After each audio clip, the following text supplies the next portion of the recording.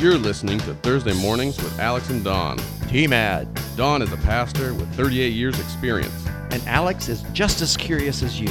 We look at the most important and interesting questions about the Bible and Christian faith. So let's talk about it. Pastor Don. Good morning, Alex. How you doing? So far, so good. Good. We got some good question. A good question today. We're going to keep it a little short. A good question. Yes. We're just going to hit this we one. We ought to remind everybody, I don't always know these questions ahead of time. Right. You gave me, 5 minutes on this one? I gave you 5 minutes on this one. We were trying to see if we could make it into one of those short little reely videos, and we're just not sure if we can do a lot of those because they limit you to like a minute. And a lot of these questions are much deeper. And I know that everyone likes. And a preacher has a hard time talking just 1 minute. Yeah. If you've been to church here, you know. You know. Yeah. Sorry. You're not as long-winded as I've heard some other stuff. Okay. So, yeah. I hope I keep it. I don't know if that's a compliment or not, but it is meant to be. Okay. It was meant to be. Do you have to go to church to be a good Christian? Is the question. Do you have to have a garage to be a car? No. To be a good Christian? Yes. Okay. So in good, let's say that would be a growing decision, a growing Christian, getting deeper in your walk with Jesus Christ.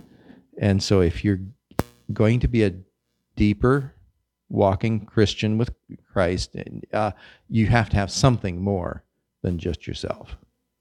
Okay, so what I'm seeing right now is you're kind of redefining the question a little bit. I think that's a good start. That's a good start. So, can you be a good Christian? Can you be saved? Yes, you can be saved and not go to church. Can we change the question? Can we either just do a better definition of good Christian? I have a hard time thinking that you can be a growing, solid Christian without church. Okay. And I go to Hebrews chapter 10, let us consider how we may spur one another toward the love and good deeds. Let us not give up meeting together as some are in the habit of doing, but let us encourage one another, and all the more as you see the day approaching. And that's Hebrews 10, 24, 25. So there's an aspect of discipleship, which is our walk with Jesus, that makes us good Christians because we start out saved. That's nice. Yes. But to be a good Christian, then we have to add to it the relationship of Jesus so that we look more like Jesus every day of our lives.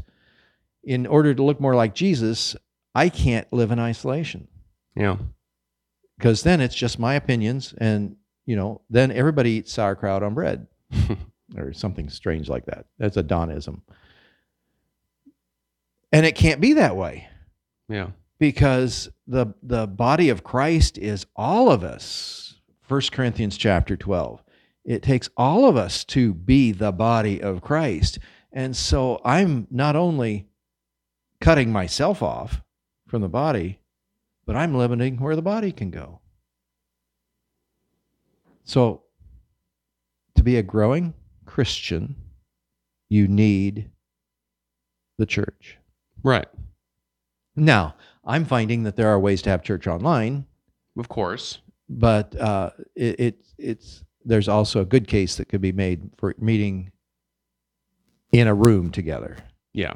And be the church. I'd also nudge even farther. There is a place where we should have one-to-one discussions, have a mentor, be a mentor in this Christian walk. We need that. And so you want this short? Yeah. So shut up. Is that? No. I'm just saying this is something that needs to be iron sharpening iron. Yep. It needs something where we as Christians sharpen each other's walk with Christ. It's not something that we are naturally growing to grow without a nudge. Mm-hmm. And I just want to throw this in here really quick, because my buddy Todd is the one who sent me this question, right? Mm-hmm. And I gave him a response. God bless you, Todd. But I said, but I'm going to ask him. We'll take it in the show. And I said, and I can guarantee he says the phrase "iron sharpens iron." So, yeah, you got the point. Yep, I got the point. You're predictable as ever. Predictable. Oh my goodness. Yeah, that's funny. So so my predictability is okay.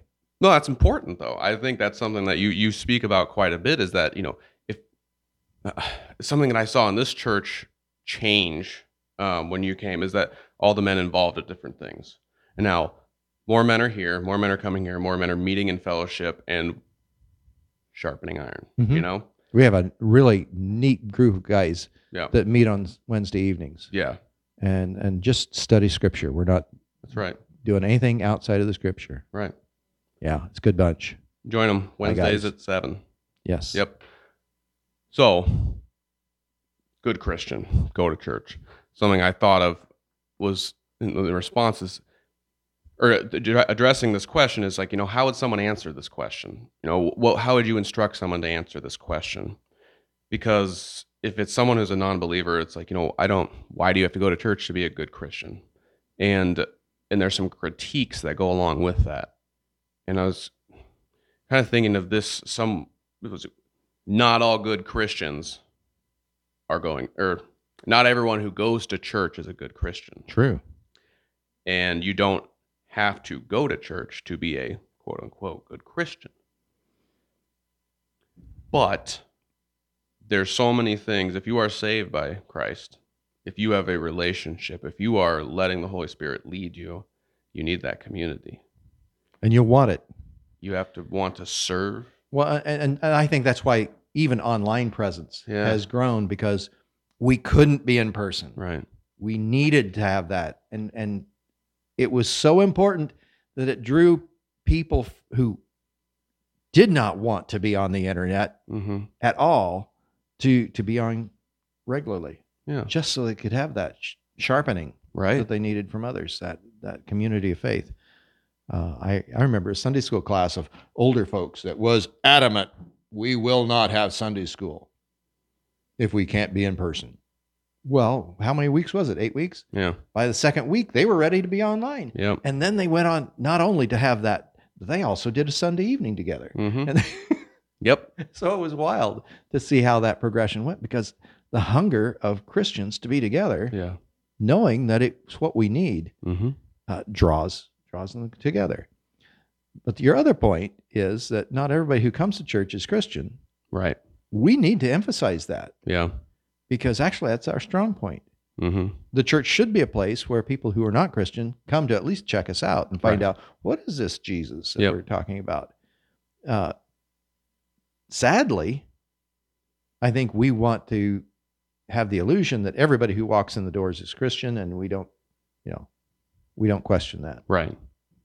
And so, I mean, some pastors even don't always present the gospel because, everybody's here's got it. Yeah. So we don't do it. Well, yeah, because if the doors aren't open, if the people inside aren't inviting and aren't in that giving nature, looking to serve, because if someone's coming in the first time and they're just looking to see what's going on, let's see what this is all about, or my friend said if I came this one time, I'll just come and check it out, I guess. Is something that's in the scripture and the message something that's always going to speak to them? It's Not always. No, it's not. But is the community around it the loving people that want to serve, that want to know more, that want to welcome someone into a community? I mean, that's got to be one of the most powerful footholds. Right. But I'd also add the Holy Spirit, Mm-hmm. because I'm surprised how many times the Holy Spirit shows up and takes a very mediocre service, Yeah. and it actually touches someone. Yeah. So the preparation the Holy Spirit does to a soul outside the sanctuary Mm-hmm. is amazing. Yeah. And so as a pastor, we try to stay attentive to what the Spirit's doing, because even some of our worst messages can speak Oh yeah. to thousands. I mean, But we much all more than we ever think. But we all have different personality types, and I Right. think what this is something that I've thought of is the different personality types are going to get spoken to differently within the context of the Bible. You'll read things differently. You'll see things differently. It'll make you feel different emotions inside. Someone who's coming from a non-religious background, does not know Christ, comes to church. Some of those people are going to hear your message, Mhm. and they're going to understand that, and it's going to speak to them. Because you're coming from a place, what drew this person into the church? Maybe it's Maybe they were kind of called, kind of pushed. Maybe they're just drug along by their heels, kicking and screaming. But in reality, maybe it's a lot of fear, uncertainty of what's going to happen. Right. And some of them will be able to see or hear a message and be spoken to and know that there's going to be a lot more pain and a lot more hardships on that road, all those life changes, things they didn't want to have to get rid of, those easy things that they could just do instead of serving others, changing their lives, picking up their room. Some people are going to just go, you know what, that's going to suck, but I'm going to do that. But some people that doubles down on their fear. Mhm. That the culture that says anxiety should be, met with kid gloves, those things. That's where you need the community. Mhm. The community that says, come, we know it's hard.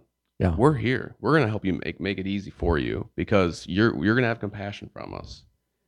And there's a lot of those people now compared to 15, 20 years ago. Amen.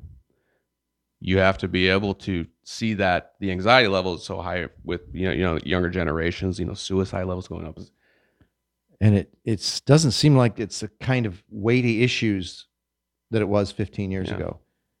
I mean, I got a bad review on the internet, and Yeah. why would that drive, bullying? Yeah. I mean, you think of what kids did when I was young. Right. It's been a while. I have a hard time getting my head around it, Yeah. but it is influencing people, and people are doing actions from those. Mm-hmm. That being said, even people have this view of the church, and when they come up against the building, they don't want to come in Right. because they have all these feelings around the smell of the church and the look of the pews and the red carpet or whatever it is. They have all these Mm-hmm. preconceived Right. ideas about the space. So yeah, you're right. We could actually do the gospel better in the grocery store. Yeah. Yeah. I agree with that. It still would be church. Right. You have 2 or 3 coming together. Mm-hmm. That's how that works. Right. Yep. But yeah, I think that's answered well. And Is this a short one? sure. Yeah. Okay. Yeah, I think so. Yeah, my wife requests that after every episode. Okay. So this one's for you. God bless you, Carly. We're gonna get it in right under 15 minutes. So will you pray us out? Can do that. All right. Heavenly Father, we thank you for calling us to be your people, and sometimes we call ourselves the church. Lead us, Lord, in these interesting times to continue to shed light on your gospel where there's darkness. In Jesus' precious name, amen. Amen.